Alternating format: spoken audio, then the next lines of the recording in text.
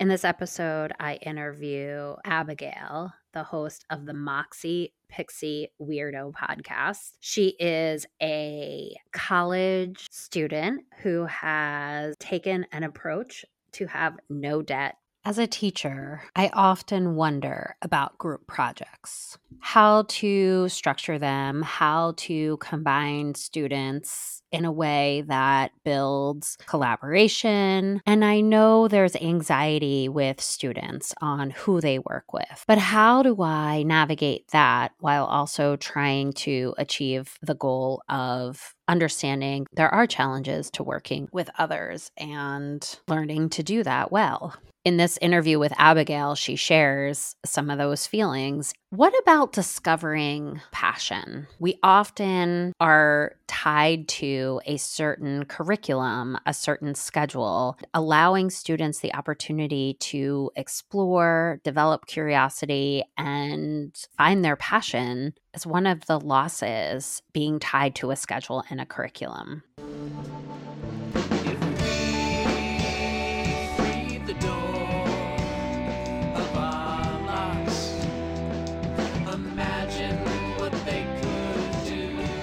Welcome to the podcast Education Unimagined, where we give students an opportunity to share their voice in a system where often their voice is unheard. I ask them to share their experience and advice on how we can improve the experience for everyone.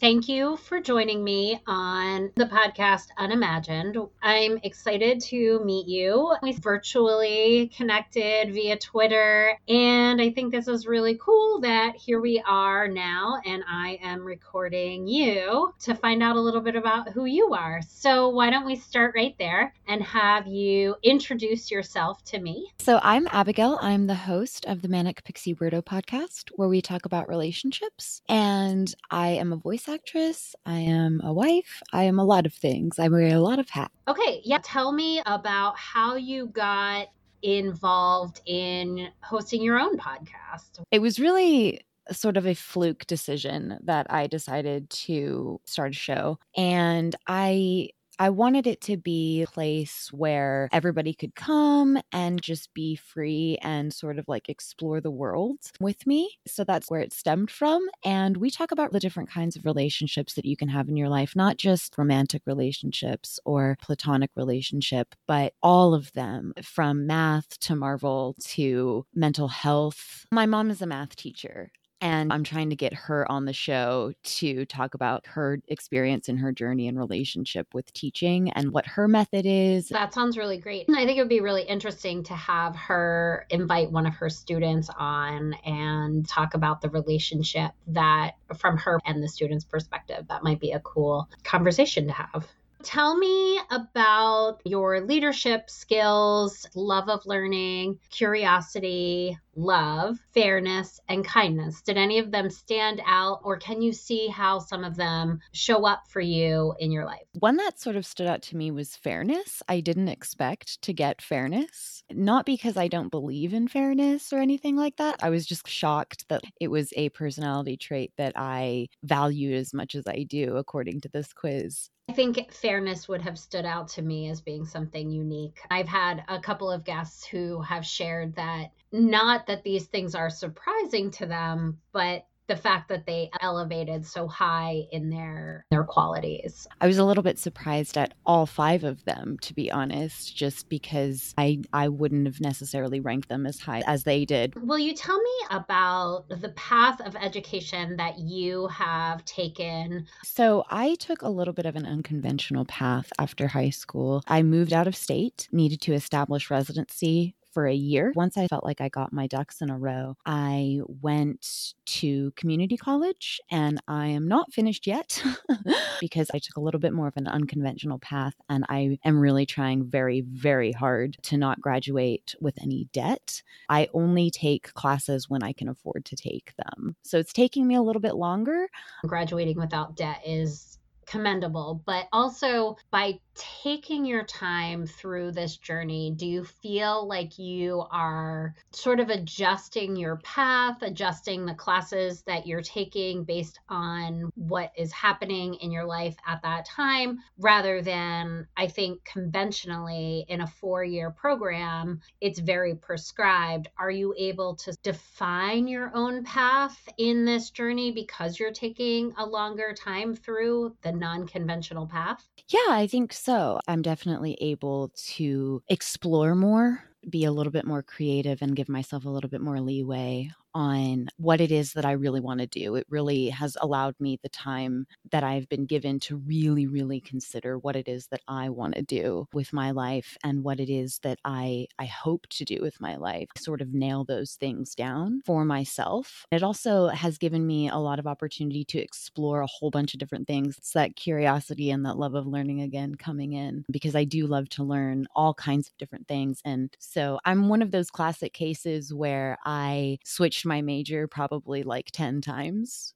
before like I made a decision because I just couldn't decide. I was interested in so many different things. Well, I also think it is a testament to your love of learning that the path that you're taking is really a unique path that is driven by your curiosity. I was wondering if you think that students are really given an authentic opportunity to take initiative in traditional schooling K through 12. Taking initiative in school K through 12 is very difficult. It was for me because I didn't have a clue as to what I wanted, what I really wanted to learn. I found myself to be very bored a lot of the time. And I wasn't really able to sort of explore the things that I wanted to explore. That sort of came later. And so being able to take that initiative of taking control of what it is that I'm learning, what it is that I'm trying to teach myself and learning how to grow, that was pretty difficult for me in K through 12. I also wasn't very good at communicating effectively. That sort of hindered my ability to be able to take initiative in my schooling. Why don't we give students this opportunity to explore the things that they're curious about or the things that they're interested in? Why do you think we're so driven to take the conventional path once we graduate 12th grade? Well, because it's what we've been taught. I can't fault any one person for that because that's just what you were taught. And for me too, I was taught that this is the next step that you take. You finish high school and then you go straight into college and then you do that for 4 years. It's just the next thing that you're supposed to do. Do you think it would be very beneficial for students to be able to sort of explore those things? I've always wondered and been curious about whether or not it would work if students were able to take college level courses at a high school level to kind of dip their toe in and get a feel for what that's about. And it could be anything. I mean, you could take like an elective, you could take like a philosophy class if you wanted, you could take an art history class if you wanted, you could keep those doors open. I wonder if that would help with taking initiative for students so that they can have that early induction into what that's like and all of the different avenues that could be explored. Yeah, that's a fascinating thing to think about. Because as you were speaking, I was thinking about how it would be so incredibly cool for kids to take a semester out of high school to explore, and maybe they're going to college and taking some community classes there, or maybe they're going in the workforce. When I think we like to claim that we do that, we have AP classes, students do a job shadow or community service, but I really don't think that we're giving students the time and the space. And wouldn't it be cool for high schools to partner with a community college to do a semester? And as a parent, I think I would appreciate my kid not going off for a year to find out that, hey, I'm not really ready for this. Or from a financial perspective, I can totally see how that would be helpful.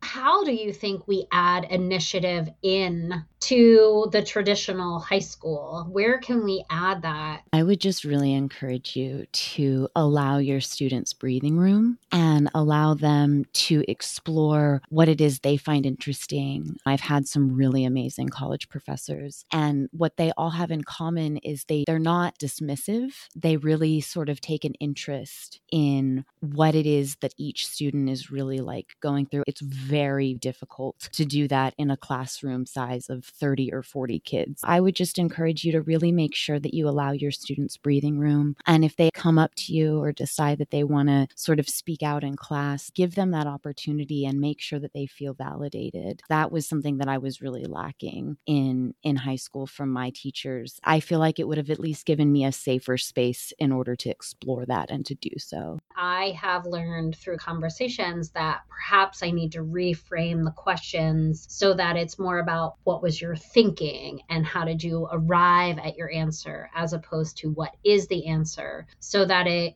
requires more thinking time. And I think if we ask questions like that, kids who maybe are gun shy of giving the wrong answer don't have to have that fear, because I'm not asking the answer anymore. I'm asking about their process. I think the other thing that you sort of alluded to is waiting. Just, don't ask for the answer to come so quickly, and allow all kids a chance to just process, think, and then speak, and maybe not answer directly to me. Something that you touched on that I just want to encourage you and other teachers to do. My mother is a math teacher, and she taught me math. I loved her as a math teacher. I thought she was so great. One of the things that she does in her math class is, in math, generally, there is like one right answer. But she really tries to explain to her kids is that there's more than one way to solve this problem. You just have to pick the one that's best for you. And I think that that is a very common thread with the professors and the teachers that I have enjoyed, is that they allow that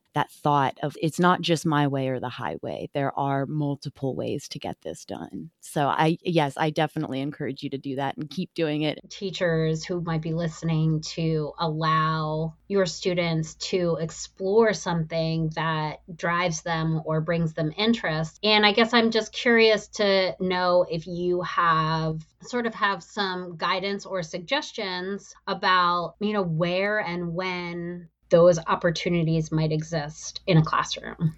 I'm a big project person. I love projects. I don't do very well in like a group setting, but I love projects that I got to do. And one of the things that I really loved and enjoyed was science fair. It got me interested in science. It made science cool. Like, I loved it. And there's not just science fair. There's history fairs, mathematics fairs. There's agricultural fairs that I just recently learned about. So students can broaden their horizons on that sort of front. Projects and fairs and things that like students can get involved in. I would like to see sort of like more reading materials on these things and have it as an option for students. It could be a cool option for some students to be able to do, is like, enter an affair. I think that would really help, because the thing with the fairs is that I got to choose what my science fair project was. And so I had to be interested in it. It had to be meaningful to me. And I think that would help a lot in the classroom with like getting kids interested in what it is they want to learn. I'm pretty sure I only knew that there were science fairs. And so if there are these other opportunities and other fairs out there, we should be highlighting them. We should be bringing them to the attention of all the students there. And then the other thing that I was thinking about is if that is something that happens in your 8th grade year or your 10th grade year, we need to be doing a better job at educating kids. I think there's a lot of value in seeing your peers involved in these fairs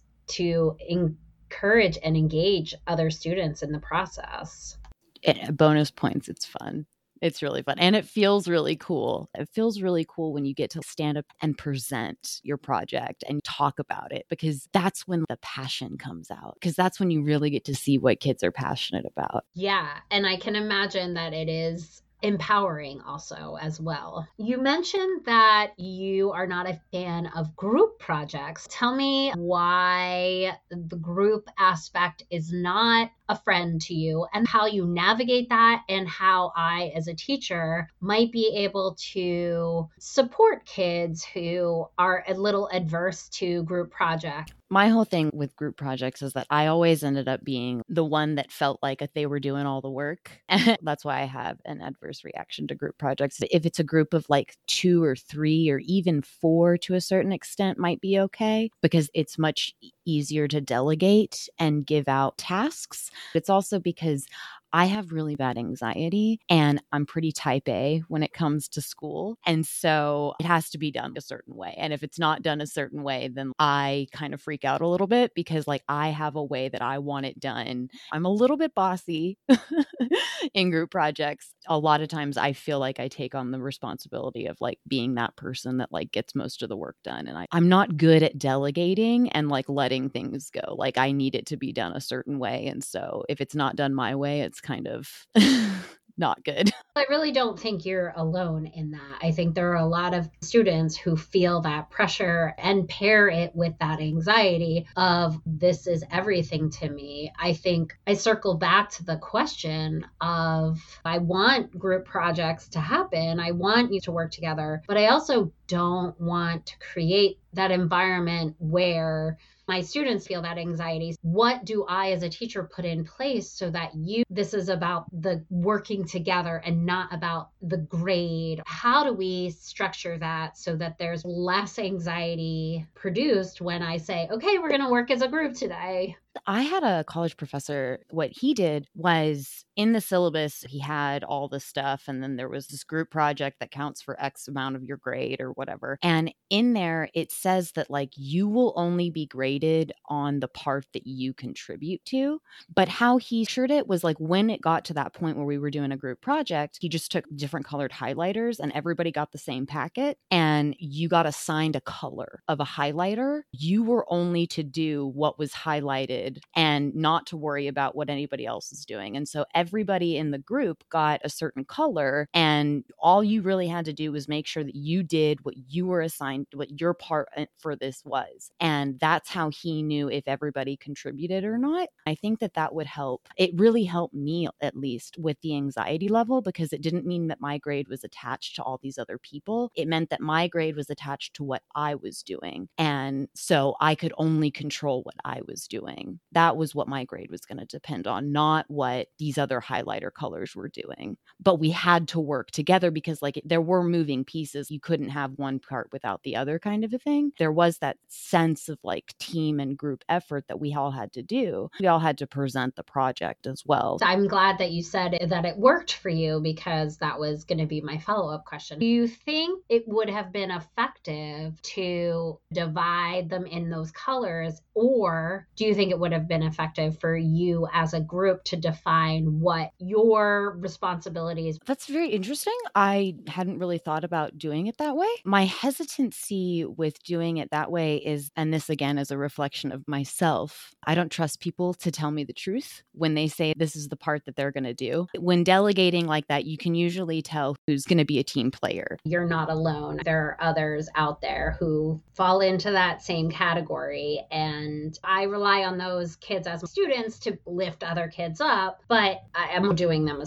disservice. And we need to remember that as educators, that those are great students and we really appreciate them pulling other kids up, but we are causing anxiety. We are causing situations that only reinforce that fear that other people aren't going to do what they say. If you could go back and talk to Abigail in high school, now being where you are and seeing where life has taken you, what is some advice that you would have given to her? Patience. Be patient with yourself. Allow yourself room for forgiveness, not just forgiveness of yourself, but forgiveness for others. And make sure that you are just doing what you think is the next right thing to do, because sometimes all those voices can get in your head. As long as you know that you're doing what you want to do, and you're doing it the way that you want it done, the way that you think it is good and is wholesome and gets you where you want to be, then go for that. Have faith in that and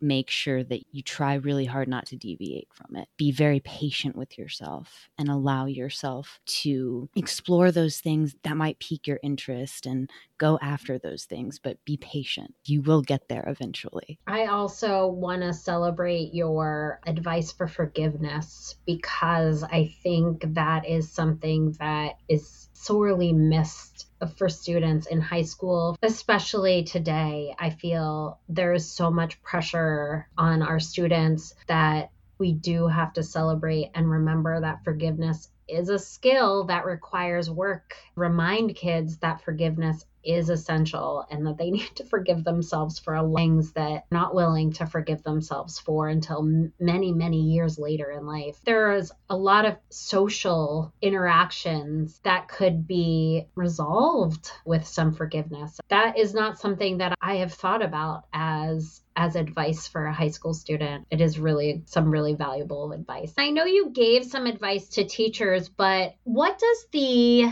school that in your mind would provide the best opportunity for students to grow that love of learning, grow that desire to learn more? Well, it actually exists. It's the coolest college on the planet. It's a very small liberal arts college called St. John's. The downside is that it's incredibly expensive. They go through the great books of the Western world in chronological order. You get to learn as history was written and learn about why everything is the way that it is and different schools of thought. And it's a full experience. It's an immersion into what learning is.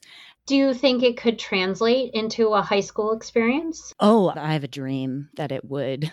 I was always curious, why couldn't we do this in high school? Why couldn't we take those 4 years of high school, start with Homer's The Iliad and the Odyssey, and then go all the way up through the 20th century? And it's the great books of the Western world. I've always been curious. I would love for there to be a high school where they do that. That would have been a dream for me. Yeah. Just sort of exploration driven by curiosity. From what I understand, subjects aren't necessarily categorized like English or science. They're all together. As you're learning the science, like historically speaking, is being discovered, what it all means. So math and science and English and language and philosophy, they're all packed into each class. You don't get that separation. That's the kind of thought I just sort of gravitate toward, an all-inclusive one instead of each individual category being a separate thing. When we break our learning into subject, we don't allow for that exploration or interest-driven learning because, well, you might find something that you're interested in, but the bell has rung and it was really like code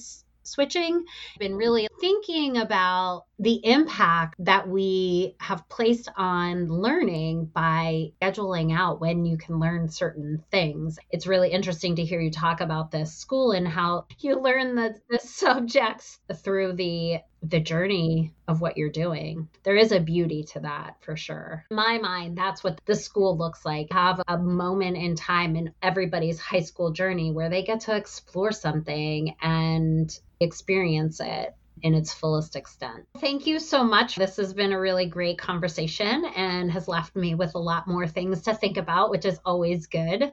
Thank you so much for having me. I really appreciate it. There's more to advice than just listening. After having these conversations with students, it changed me. I put some of their suggestions into my practice and I noticed a difference. I was more connected with the students. My relationships were stronger and it made me a better educator. I'd love for you to take some of these lessons that you've learned and put them into practice, or share some of the lessons that you have learned from your students. It's more than just hearing student voices, it's learning from them. You can follow me and share your own experiences on Instagram, Facebook, TikTok at Peers Not Beers.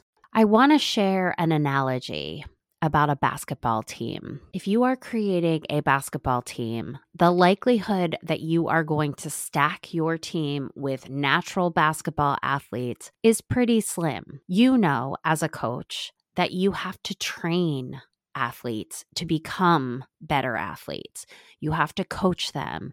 You have to guide them. Leadership is the same thing. We have to train leaders. We have to guide leaders. We have to coach leaders. And if you or somebody you know is someone who could use some of those leadership trainings, I have a great program for you. It's called the Leadership Academy. And if you search Peers Not Fears, you will come across my Leadership Academy, which is available for unlimited access to do leadership training. It is broken into modules. You can do them in order or out of order, whatever you need. You can repeat them for $500. You have access to this Leadership Academy for a lifetime. The theme music for this podcast, Unimagined, was written and produced by another fellow educator, Keith McClendon.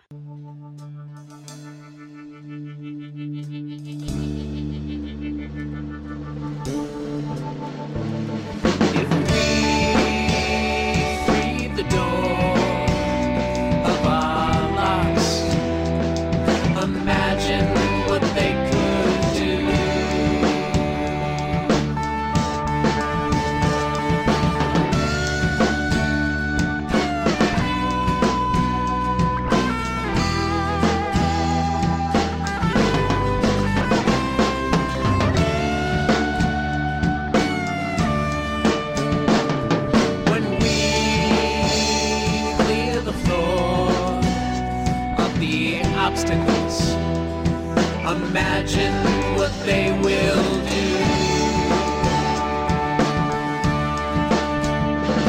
I know you can imagine too. I know you can imagine too.